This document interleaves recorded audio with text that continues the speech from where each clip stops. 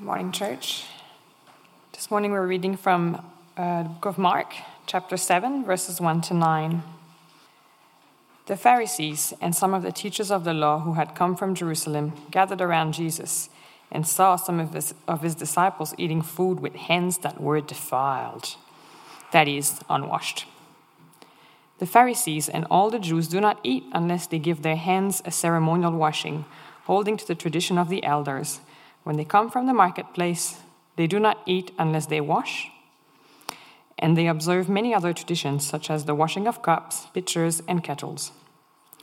So the Pharisees and the teachers of the law asked Jesus, "Why don't your disciples live according to the traditions of the elders instead of eating their food with defiled hands?" He replied, "Isaiah was right when he prophesied about you hypocrites. As it is written, 'These people honor me with their lips, but their hearts are far from me. They worship me in vain. Their teachings are merely human rules.' You have let go of the commands of God and are holding on to human traditions." And he continued, "You have a fine way of setting aside the commands of God in order to observe your own traditions."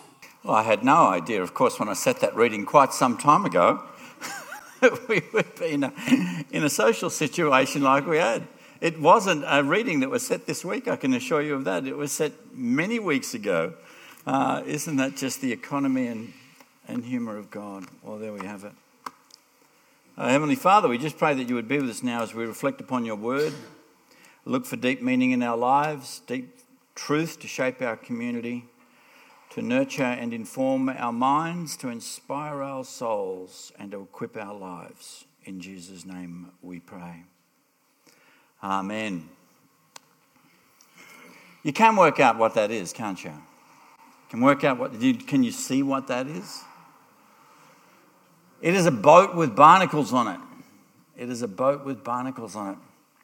As you know, I went from school to Bible college to train as a youth worker and spent many years working as a youth worker. And this may surprise you, but the cohort in which I trained and myself were somewhat smart Alex.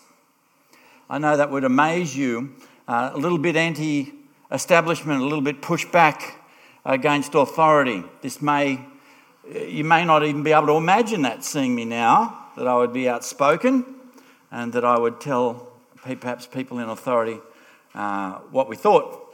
Anyway, we had a very gracious, we're in training, so we're talking mid to late 70s, right? Are you with me? This is a long time ago. Some people weren't born. It's an ancient story.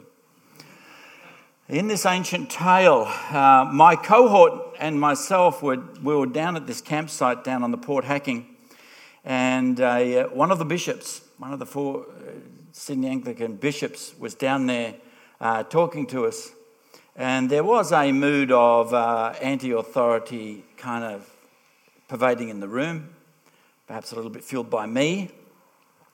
And one of our number, I can't remember if it was me or somebody else, we started to challenge those things that we saw were just human traditions in the church and that were not necessarily essentially biblical.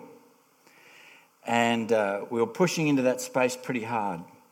And I remember that the wise bishop, he then said, he just told us the story. He just said, well, you know, Christianity in the church is like a boat. It's been afloat for about 2,000 years. And any boat that's been afloat for a long time tends to gather barnacles. You've just got to work out which is the barnacle and which is the boat. So today's sermon is it barnacle or is it boat? As we look at what we do in our worship services and as a Christian community, we ask ourselves the deep question, is it barnacle or is it boat? Jesus loved to cleanse the barnacles off the Jewish boat. And he was often pushing, as we could see in this reference, he would push back against those things that were merely human traditions. And he would take on the authorities and call them back to the essentials of true worship, stripped down, true, heartfelt worship of Yahweh, their God. So Jesus was untraditional. Jesus was radical. and Jesus was provocative. And we need to note that it was the religious traditionalists that killed him. Probably because they felt threatened by him. Definitely that they felt insulted by him. So he called them out. He called them outrageous hypocrites. He mocked what they wore. He rebuked the way that they prayed in public. He castigated them for their giving and tithing and the manner in which they did that.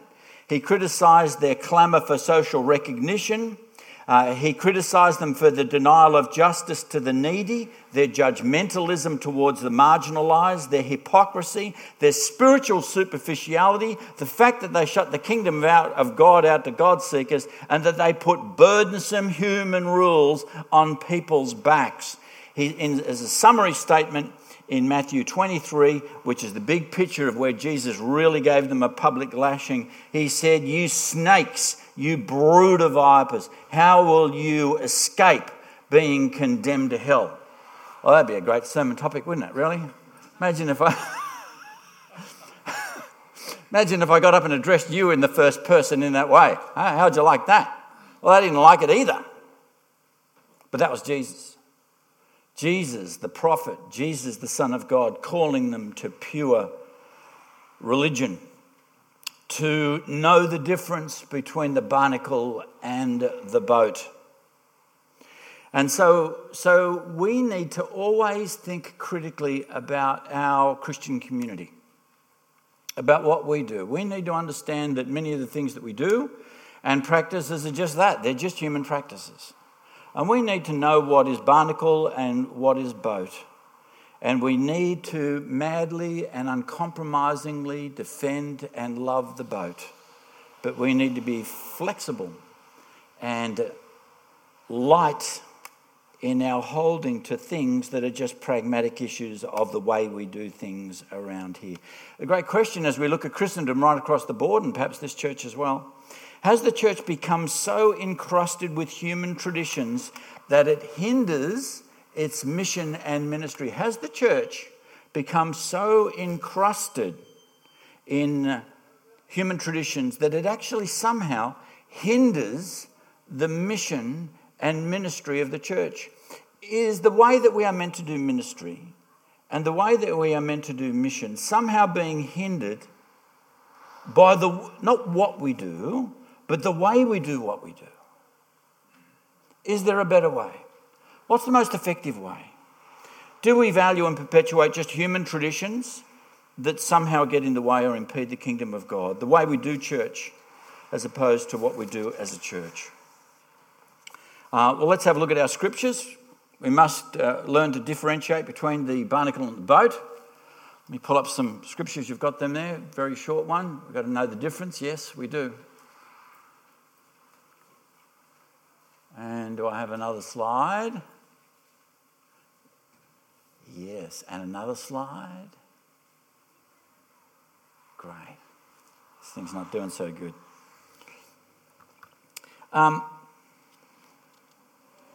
Okay, look at verse 3. Here is this ironic passage that was chosen in the sovereign plan of God to turn up on this day. The Pharisees and all the Jews do not eat unless they give thanks with their hands by ceremonial washing, holding on to the tradition of the elders. So Jesus is establishing here that the elders, the leaders, the Jewish nation, have established traditions that aren't necessarily, they're not God rules, they're mankind rules, they're humankind rules, and they don't necessarily, and that's why Jesus and his disciples don't do it. They just don't conform to this and they're criticised for it. Jesus notes that the real issue is that there's a gap between their lips and their hearts. Look at verse 6. Isaiah was right when he prophesied about you, hypocrites. As it is written, these people honour me with their lips, but their hearts are far from me. And verse 7 through to verse 9, they worship me in vain. Their teachings are merely human rules. How often, if we look down the traditions of the church and the history of the church, have human rules got in the way and been laid upon people Human rules made up by whoever, been laid upon people that have in the end impeded what God's wanted the church to actually do, its mission and ministry in the world. Friends, there are a lot of barnacles out there. This church has barnacles. Every church has barnacles. We need to be thinking carefully, is it barnacle or is it boat? They worship me in vain. Teachings are merely human rules, so they emphasize the things, the human rules. You have let go of the commands of God, so it wasn't just they were not holding them equally, that God's commands have been sidelined. You have let go of God's commands and are holding on to human traditions. No wonder Jesus was not very popular, hey? He is really letting them have it. And he continued, you have a fine way. You can imagine his tone. You have a fine way of setting aside the commands of God in order to observe your own traditions. Well, I'm talking about boat and barnacles. What's the boat look like? I think the boat might look like this. Here are some of the elements that we can recognise the boat. This is just a little quick list. There's probably a whole lot more. But these are the kind of things that as a Christian community we ought to be on about. All right? As a Christian community, these are the things that we ought to value. These are the sort of things that we ought not ever set aside for the commands of people or the traditions of the way we do things around here, or this is how it's always done in the churches of Christ. That wasn't the voice of God. Slight tone of sarcasm. And so here are some of the things that I think, and we could probably get another list equally, if not longer, together if we just thought about it for just a moment. These are the ones that just rolled off my brain as I thought about it. These are the things we must never set aside. These are the things when I say, recognise the boat. This is what I think the boat looks like. It's about loving God.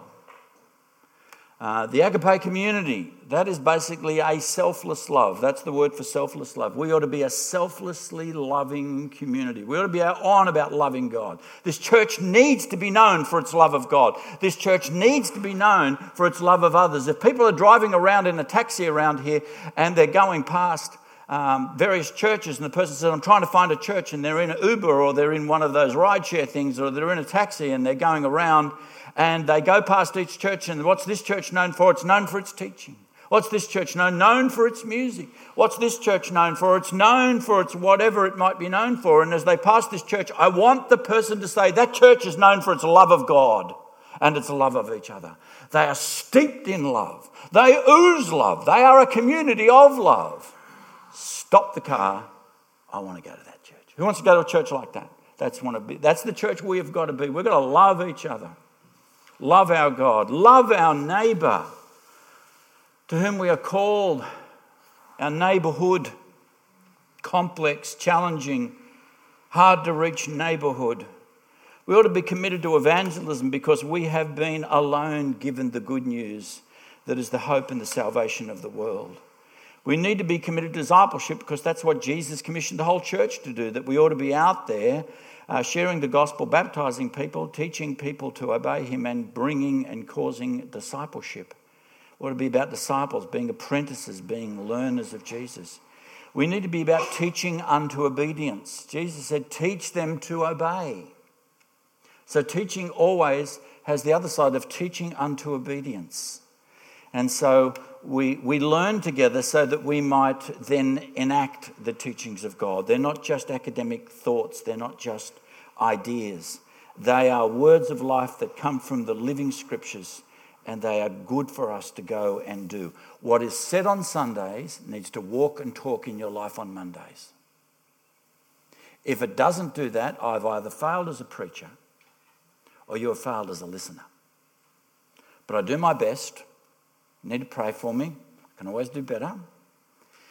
That we teach unto obedience. And that we need to think, God, okay, in all of the hubbub of what I said this morning, what's one thing that I can walk and talk in my life tomorrow and Monday that I heard on Sunday? We need to come with listening ears, open hearts, receptive minds, and a will to enact what the Holy Spirit reveals to us as truth for our lives. We need to be committed to prayer. We need to be committed to baptism. These are the sacraments that God gave us, baptism and the Lord's Supper. And so when a person becomes a Christian, they confess Jesus Christ as Lord and they're baptised. and they declare to the community around them that they believe him. By the way, you're never too old to be baptised. There might be some people here running around in the rain won't do. Might need to get wet, might need to be baptised, might need to follow Jesus' example, the biblical mandate of confession and baptism.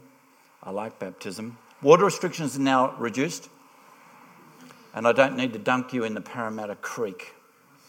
Probably use a baptistry, although if I don't like you, we'll go down to Parramatta. I'll immerse you right where the boat turns around. How about that? Lord's Supper, gathering habitually to worship as Hebrews has urged us to do, and we gather to worship God as he deserves and to build each other and encourage each other. How's that for a boat? Is that all right? I mean, there are other things you could add, no doubt. That's your homework. Add some more things to the boat. But these are the things. We need to be a loving community, loving our neighbourhood, evangelising and reaching out to our community and the world. Discipleship, becoming more like Jesus, following him, teaching unto obedience, committed to prayer, committed to baptism, sharing the Lord's Supper and gathering to build each other up in love and worship. I reckon if that's the boat, we then need to be able to recognise, perhaps ask the question, what's a barnacle look like? What's a barnacle look like? Traditions that we do as every church has traditions. And I want to say they may be good, or they may be bad, or they may be indifferent. They may be just things that we do. Good, bad, or indifferent. I think the acid test questions is, does the way that we do what we do, the way, not what we do, because I think we do the right things. Share the Lord's Supper, we open up the scriptures, we praise the Lord, we pray, we have fellowship together. Does the way we do what we do help or hinder the kingdom of God? Is there a better way? We need to ask that of all traditions, because we don't want to fall foul of what Jesus said, that we've missed out on the very essentials. You might say, well, not us, we're the churches of Christ. We're a very non-traditional lot, right? That's what churches of Christ love to say about themselves. Churches of Christ love to say, oh, we're not traditional, we're churches of Christ. We're very non-traditional people, we're just a humble gathering of people. And so the things that aren't necessarily in the Bible, I'm going to nominate a few. Not bad things, I'm saying they could be good, or they could be bad, or they could be indifferent. It's just the things that we do, it's just the traditions. Now, I don't know who ever designed pews. I'm not a fan of them. They're kind of comfortable. They're incredibly unhelpful as a pastor in being able to format the church in different ways. So it's just what we do. It's a kind of thing. I'm not opposed to them. I just think they're a strange thing to do. The fact that they all face the front like we were in some sort of a train or a bus. I'm not sure about that. I think in the New Testament, I don't believe the early church sat in pews. I can't find that in the book of Acts. I don't believe that they all sat all looking at some handsome, debonair, suave man of great... When an elder laughs, I need that. Was that a laugh of encouragement? Or get a reality check? I was like, get a reality check. But they didn't sit like this. It's not a New Testament thing. But we do it. And so if we move the chairs around, we've slightly got them at an angle. People are, I'm feeling a bit insecure about that. Someone's moved the furniture. It's not a biblical thing. Pull all the furniture out and bring a rug. It doesn't matter. Looking to the front. What's that all about? Not necessarily good. We meet in a traditional building.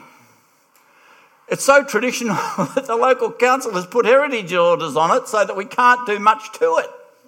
So if you get some entrepreneurial ideas how we might build a worship centre here, go down to Parramatta Council and have a long discussion. There are 7 points in which our building might be classified as a historic monument. We have ticks in all 7 boxes.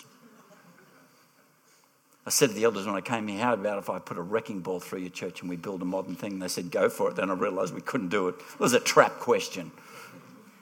We have a platform. We have a sloping floor. Not biblical. It's just kind of the way we do things, good, bad, or indifferent. New Testament church didn't have... New Testament church, it didn't meet in a building until about the 2nd century. The first thing they found in church history was a renovated lounge room where Christians met. That was the first building. Until then, Jewish Christians continued to go to the temple, but other Christians just met in homes. It was a home church movement for 200 years. And so you might think, does going to a life group, does a home church? That's what the New Testament church looked like. Didn't have one of these U-Butte tables built by a U-Butte legend of the church that weighs about 300 million tonnes. And there's a hernia-giving surprise for anybody who tries to move it by themselves. They didn't have that. New Testament church where they celebrate communion is just table. They sat around. They did not have them little groovy things that we just had this morning. That was pretty interesting, wasn't it? That was a weird thing to do. I thought it was pretty good. They just had a fellowship meal. And sometime in the meal they paused over a meal. And they remembered Jesus. And they had teaching and they had prayer and they did these kinds of things. A pulpit. What?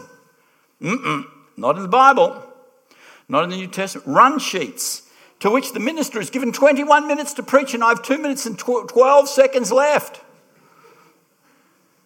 Who wrote 21 minutes? Me. Because I don't trust myself. Odd-shaped stained glass windows. They're very beautiful, but they're not necessarily biblical. They met in homes. They met in parks. I think we could meet in a park soon. What do you think? We've got to get our eyes off ourselves for just one morning and let's get our eyes onto the community which God has called us to reach. They met in people can meet in cafes, churches meet in parks, churches meet in homes, churches meet in cathedrals, churches meet in worship stadiums. Corner store churches are just like us. And so we'll be meeting at a different time. Here's a couple of thoughts as we wrap up. I want to say never try to push your personal preference onto the church or onto others. Doesn't matter what your personal preference is really. Who cares? We've got to ask bigger questions. The bigger questions is, are we doing what boats should do? Is what we're doing biblical and is it the best? We need to prefer what is best for the most. We need to learn to prefer what is the best for the most. What will minister to most people? What's the most relevant and fruitful way of doing what we do? And you might say, well, Larry, that's okay for you. You get to do what you do every Sunday. It's like, I just want to say this. I've written a 14-page document to brand new ministers in bullet points about when they start out what they should not do. And this is my advice about personal preferences and being a pastor. They need to hear you say, not all change is good. Only change for the better is good. The title of this work is How to Turn the Queen Mary Around Without Sinking It. Leading lasting change in the local church. That's my paper. Pointless change is just that. Changes you propose will not necessarily be your personal preferences. In fact, your personal preferences need to be laid down. This is advice to me and other pastors. This is a pastoral document. Learn only to ask what is good for the church, not what do I like. Because I, speaking of myself, have a quirky taste in music and arts, I'm fascinated by oddball historic stuff. And though I really love praise and worship, I sometimes mischievously say with my tongue in my cheek, oh, I don't like our worship music and style, and I never get to preach on what I truly like to. I say it to make a point. You see, the decisions are always made for the church's good, not to placate your personal preferences. You all have your personal preferences. We need to lay them down for the good of the most. I sometimes tell people that if I were to set up, they say, well, what would you do for a church if you were starting a church? That's how people talk to me. They just put on goofy voices. I sometimes tell people the way that I would set up a church, we would have no racks of pews. We would have no platform. There'd be no formal table, no fancy lighting bars, just lamps, rugs, clusters of club lounges, low tables, a coffee machine, of course, praise God, with a barista and a beard. Music led by alternative indie, look it up if you don't know, acoustic style musicians who play a genre of music that might be found on the hipster end of Spotify, all set up in an old wooden floor space adorned with festoons with local art. People respond to me just as you are with bewilderment and intrigue. Two things I never ask myself, what do I want to preach on? I don't preach on what I want to preach on. I want to preach on what God's called me to preach on to you. You'd get a lot of historic arts sort of style sermons if you let me loose. If I never asked I'd just say, Jesus, lead me. God, guide me. Spirit of God, teach me. I've got to be like a physician. I need to diagnose and prescribe what's good for the body. You don't go to the doctor and he doesn't say, well, I've got a fabulous medication. I give it to everybody. I love it. This is a great medicine. This is your script. But I know it doesn't matter. Just take it. It's a great medicine. I love it. It's my personal preference. You don't get my personal preferences on Sunday. You don't get my music and you don't get my sermons. The way that we do needs to be for the good of the most. And so I only ever ask, God, what do you want me to preach on? What's going to be good for the body of Christ? You believe it? It's true. So let me say this. Is it Barnacle or is it both? Are we doing, as a faith community, the way that we do what we do, is it the best way for the most kingdom impact? Always treasure the boat. Look for the boat and realise all else might be good, bad or indifferent, but Barnacle. Heavenly Father, we just pray that you would bless us as we take this powerful and provocative message away. Help us, Lord, to catch the heart and the spirit of Jesus, who calls people back to the fundamentals of true worship and to hold other things very lightly. In Jesus' name we pray. Amen.